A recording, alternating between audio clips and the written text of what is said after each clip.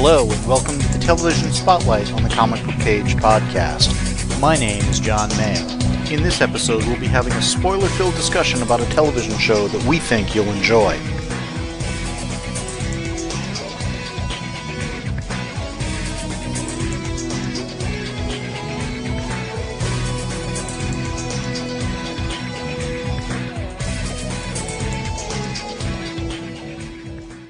In this episode, I am joined by my sister Kay, and we're going to have a spoiler-filled discussion on the 6th and final season of Bull. This is one of the few shows I think these days that is very episodic. Yeah. Every once in a while, like for the finale, it was a two-part or whatever.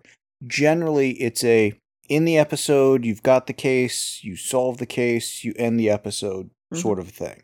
Because of that, this is one of the shows that we tend to actually try to keep current on. Yeah. Because it's easy to do that without having where did the plot line go from the beginning of the season to the end and whatnot. And I will admit, this was a 20-episode season? I've lost count. It was 22 episodes. 22 episodes. And I remember what happened at the beginning only because in the last two-parter, they flashed back to hey, this happened at the beginning. And the third episode from the end was a clip show, which also reminded me. Yeah. Otherwise, it's been a good couple of months. I've kind of lost the thread on certain things. Well, it's funny because I had seen an article early on in the season that referred to this as the season of PTSD on Bull. Well, and the first episode sets up what he has PTSD on. Yes. But until you just reminded me of that, it's like I had remembered the traumatic episode at the beginning, but I had actually kind of forgotten, they had some episodes dealing with him having the PTSD and kind of recovering from it and adjusting and all of that stuff. And that's even after they kind of had a callback to that in the clip show a few episodes ago. It's just, again, enough time has elapsed, enough other things going on in life that it's easy for me to lose some of those threads. Yeah. That having been said, it's a good show. They made a cast change going into the season with the actor who played Benny, the main lawyer for TAC, leaving the show. Chunk, the character played by Christopher Jackson, stepping up to the lead counsel for TAC. I really think Christopher Jackson's character Chunk, over the course of the 6 seasons, has had just amazing character growth and arc. I mean, he started out as kind of the image guy. Not kind of. He was definitely, this is what you wear, make sure the hair's good and all that kind of stuff. I mean, he was the prep you to be on the stand. Yeah. This is how you want to come across. And he was kind of realizing early on, I want to do more than just be the fashion guy. I don't want that for my reputation. He wanted to be more than the image consultant. He wanted to be a key player in the thing. Yeah. So then he went to law school. Yeah.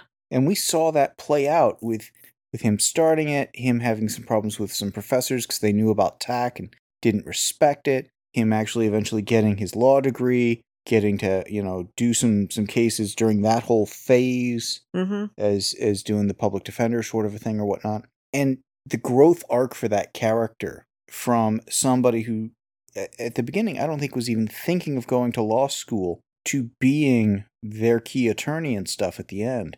Great arc for the character. Well, and at the beginning, yes, he was openly gay in the office, but not with his family, to the point that his daughter thought he was like an honorary uncle. Yeah. So in his personal life, he had this great evolution of kind of owning himself in a whole different way. Well, and they played with some of that, I think, this season with his mom. Yeah. And his boyfriend that then, comes back at the end and stuff like that, who had been there for a while, went away for a bit, So they did quite a bit more out of the courtroom stuff with these characters. Yeah. Because I think every character this season, and it wasn't unique to the season, but definitely this season, had an arc. Jason Bull had the PTSD stuff. Chunk had the whole boyfriend and relationship stuff throughout, Well, and what I liked on Chunks with his mom was highlighting that what he had read in his mom when he came out as disappointment hadn't been her being disappointed he was gay. It was her being disappointed with how society was going to treat him. Yeah. He read one thing into her reaction, which was not the genesis of the reaction she had. Yeah. She was suddenly realizing he's openly talking about this, and the world is not going to give my son the love I want him to get. Mm-hmm. And that was a weight on her shoulders. And it all played out so beautifully for me. Yeah. Well, again, great arc for him. Mm-hmm.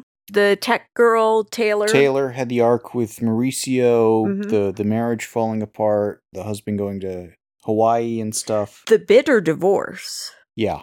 Well, and wasn't this also the season where she got in trouble with the law? Yeah, I mean, technically, they were divorced coming into this. So it was technically, back together, it was a custody battle. Yes, yes. That's what was bitter. But someone who had been helping her, and she knew, okay, this is a hacker who does not necessarily stay within the lines, but never does anything bad when I'm with her. Mm-hmm.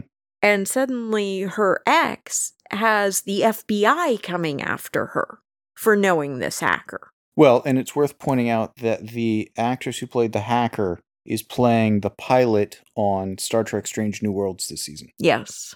So, kind of funny. But yeah, great arc for that character.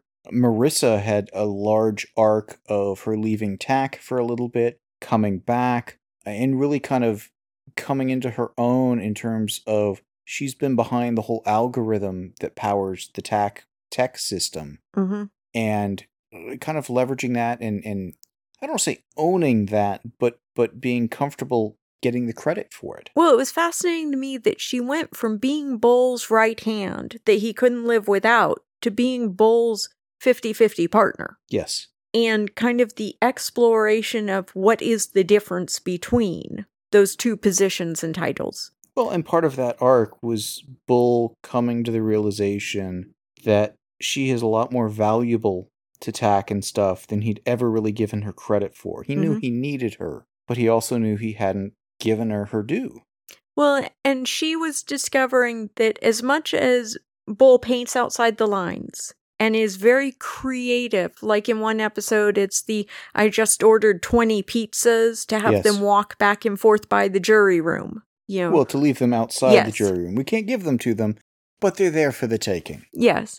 You know, so he does everything he can within the restrictions of the rules. But then she goes and partners with someone else who is, she believes, going to appreciate her more. And he won't stay after hours to do the digging with her through the boxes. And when he discovers that Bull actually sent over in Discovery a piece of paperwork that he says, to be honest, I'd have buried that in terms of not even had it in the boxes. Yeah. Yeah. And she's like, so there's paints outside the lines, and then there's... Well, there's take liberties and there's do wrong. Yes. Because even when Jason Bull was doing his antics and stretching the interpretation of a few things, he was always doing it after the spirit of justice and the right thing. And yeah, being creative about it, but not just blatantly, yep, I'm not going to do this, I don't have to, or disregarding the rules. Well, he saw them as a challenge, not a prevention. Going back to Chunk's relationship, the ADA that he had gotten involved with, they'd had a confrontation of, wait, if you had realized the person was innocent, why didn't you drop the charges? Well, by then I figured the jury was going to come back in their favor, so what did it matter? Yeah. But by the end of the season, when the ADA has the mistrial and there's okay, are you going to refile charges or not? And he's looking to Chunk and Bull, trying to figure out, okay, why'd they just do what they did? Yeah, Bull did something uncharacteristic and for clear intent. Yes. So it's not just, am I going to refile, but I will refile them and take this guy into custody. Yes. In other words, there's more here than I know what's going on. I'm going to find that out. Yes. Well, and based on what Bull did and kind of how it played on the guilty or not guilty end of the spectrum, it was kind of okay, if they're leaning this way and I trust their judgment. Yes. Then, yeah, Well, not just trust your judgment. You know they play by the rules and are not trying to circumvent justice.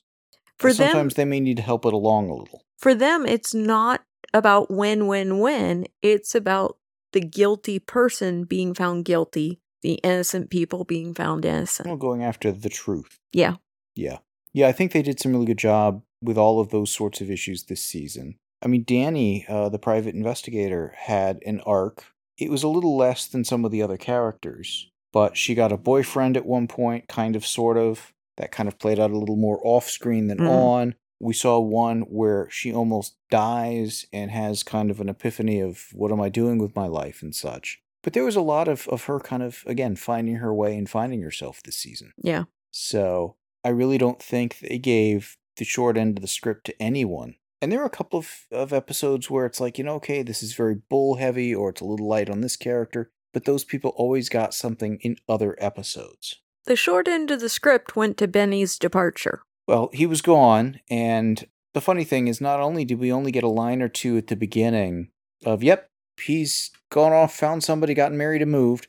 To Italy. Poof, gone. But then when they do the clip show, and they're explaining kind of the voir dire process, it's like they're using clips from as far back as the pilot episode of lawyers asking questions for intent. And Benny, who'd been the lawyer in like the majority of the episodes, not seen ever in that episode. Yeah. And I get the reason for the actor's departure and stuff kind of made that a likely situation to happen in terms of, yep, we're not using him anymore and we're not going to really reference him much. But it was a little disappointing. I think they could have handled it better. At least he didn't run a car and get killed. He didn't even really get mentioned in dialogue by his sister, though. No, not at all. And she was a big player in a number of episodes. She took over his office at one point. Yes. I mean, she doesn't even work at TAC, and she took over an office in the TAC offices. Yeah. It's funny, because I've never gotten a clear sense of how big their offices are. Because there was Benny's office, Bull's office, kind of the bullpen area where Danny and Taylor work, or Cable before Taylor. You've got the downstairs mock courtroom. Mm-hmm. There was a computer room, server room kind of a thing that Marissa often worked in. Mm-hmm. Conference room and Chunk's office. And break room, yeah. Mm-hmm. Well, in Chunk's, he had it early on. I thought it got repurposed to something else later. I think Chunk gave up the bigger office he had as the stylist to become Benny's office, and then Chunk got a smaller office when he became a lawyer. I'm just trying to think what happened to the original thing that he was in when he was doing the image consultant stuff. I think that became Benny's office. Okay, that must have been. And then later Izzy's office, and then finally Marissa's office. It just seems like there was hallways and other people floating in the background that virtually never really, those people never got seen or used, except here near in the two-part finale, where two people are having a private conversation and a random office worker we've never seen before is coming into the break room. And had a line of dialogue. Excuse me. Oh, yeah. I was going to say, did he actually say anything or just reach for what he was going for and get out? Yeah. He made some kind of apology along the lines of, excuse me, reached for what he wanted, and then went out with just kind of a, why'd I stop the conversation look on his face. Yeah. And in that two-parter, that was great use of Taylor's creative, and with Marissa's help, problem solving. Yeah. How can they get people in the right place to find the right thing without telling them to go find it? Mm-hmm. Well, and that brings, again, the whole breaking the rule, circumventing the rule, playing with the rule kind of a thing. Because one of the other things they did this season is Bull got in some legal trouble, and I think it was the lawyer who was going after him at that point that came back later and had to work with him. And they almost broke that other lawyer to where now he's breaking rules left, right, and center kind of a... Yeah. Well, and that was one of the comments he had made of kind of a, you can't break a single rule, because once you break a rule... Yep. Once you're a rule breaker, rules don't matter anymore. Yeah. And there is that sliding or slippery slope sort of a deal. But I like how they've brought a couple, in that character in particular, I like how they bring them back, use them in a different way. And again, Chunk's boyfriend, they're going up against each other at one point. They're seeing, facing off again early on. I mean, that relationship just in the courtroom of those two evolved over time. Yeah. Bringing in the guy who'd gone after Bull and is now asking for Bull's help on stuff. And the previous episode had left off in a way where that was definitely a possibility. Not a likely one, but they came up with a viable way to do it, and it worked. Mm-hmm. And legal dramas, I think, can be a lot of fun. Hearing the arguments they use, seeing, what's going on. Because some do a little more on the investigative side. Some are just, can you do a compelling argument? Can you outthink the other side? Whatever. And I think this show took a different approach to it with the whole focusing a little more initially on the voir dire and stuff. But I think you look at this last episode versus that first episode, and certainly with a pilot episode or even the first season, shows are going to evolve out of that. Mm-hmm. But they were doing a lot with here's the mirror jury, here's the real jury, here's how we're monitoring them and going on to that. And then it's just kind of taken as a given at the end. And in some cases, they'd even figured out how to do it without either a jury or without Bull seeing the jury or without Bull being involved or, a few other things just to throw that monkey wrench in the works. Yeah. Well, early on, they did a lot on here's what we know about the jurors and here's the questions we ask and why we ask them. Mm-hmm. And then when we got into the pandemic and you could have fewer cast members on set and stuff like that, we got fewer jurors and we got a lot fewer questions being asked of jurors. Mm-hmm. But what they did was kind of shift the focus to, okay, once we've got that jury picked, it's not just having jurors who are predisposed towards wanting to acquit our client or vote in favor of our client, if you will. It's we have to argue in a way that they understand and appeals to them. We picked a jury with this overall mindset. We started with a story that was tailored to that.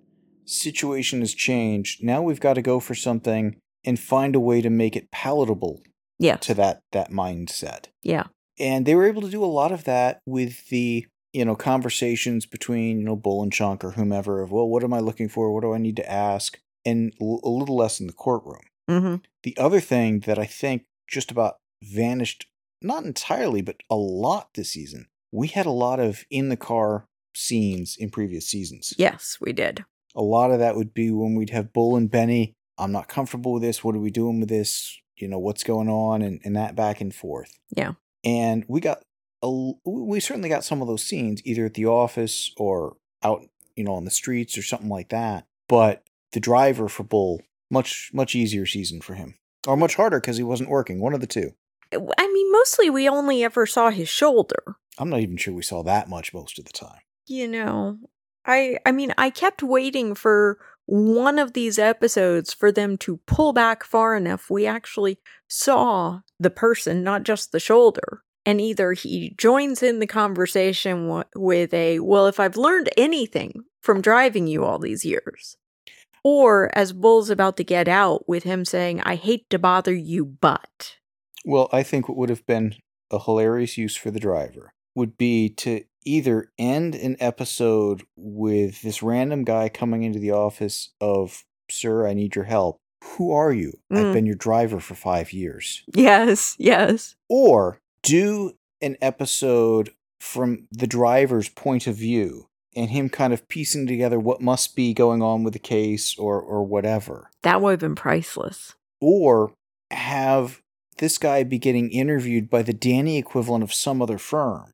Mm-hmm. And there's so many ways you could have used the driver and the reveal that, that's Bull's driver for the last X years or whatever. Yeah. Could have been funny. Well, I mean, they did a lot of creative things, like the episode where a couple was having an affair and the wife turned up dead. Mm-hmm. And in fact, the mistress that was accused was the lawyer from Texas. Yeah. That we'd had in several episodes.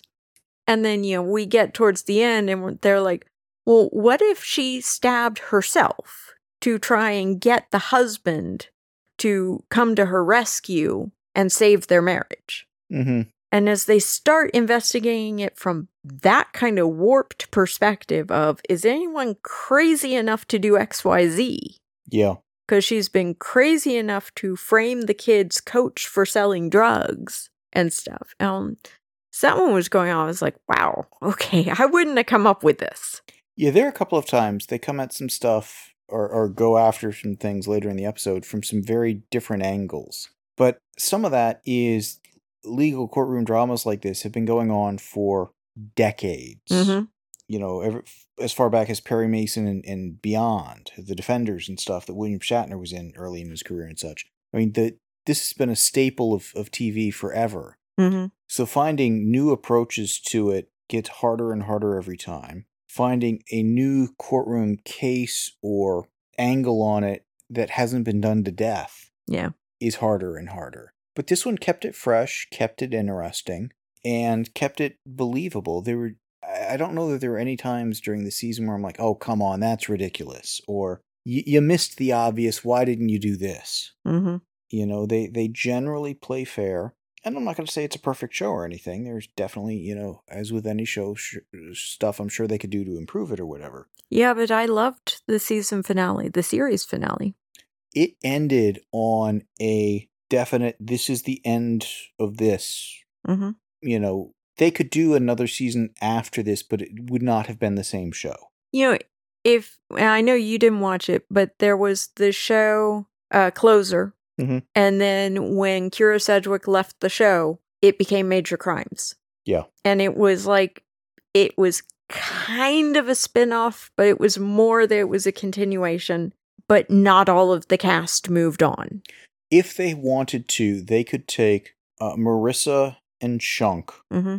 And Danny. They don't even have to keep Danny. True. Danny has an out. In yeah, other words, she does. But those two, they could basically say, we're renaming TAC, we're doing this, maybe even relocating it to smaller offices or, you know, change up the look of the place.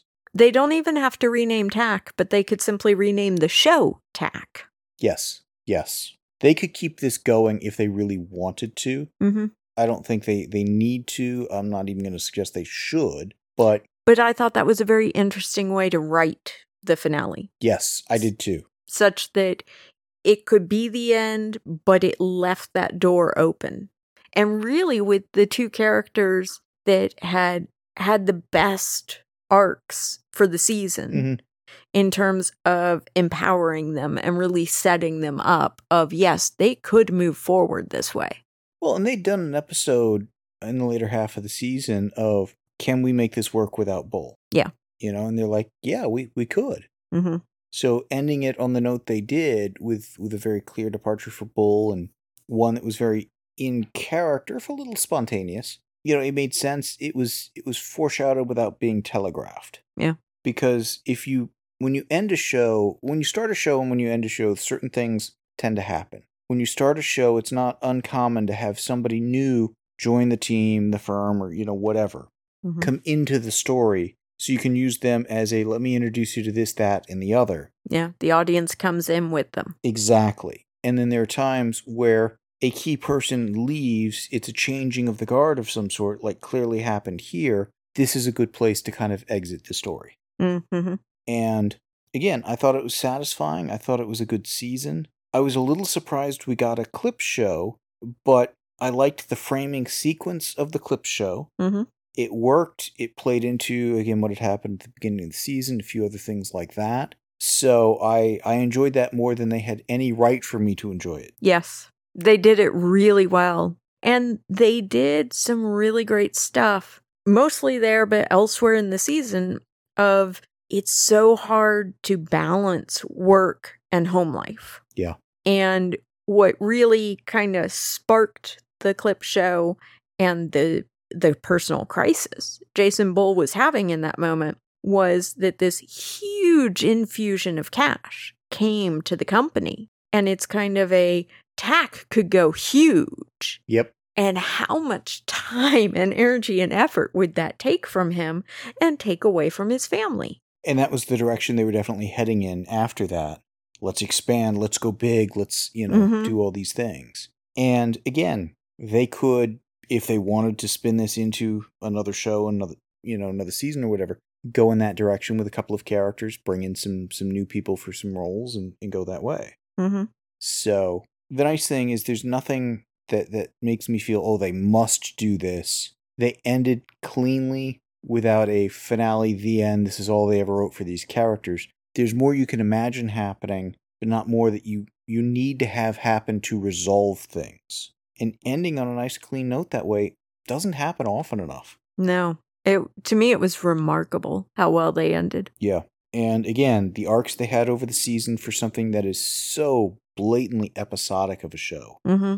You know, they're able to balance you can watch an episode, understand the plot, the characters, get what's going on and stuff like that. Yet if you watch more than one, you've got this bigger tapestry they're building. They've got some subplots, they've got some side characters that come in for the relationship arcs and stuff like that. Mm-hmm.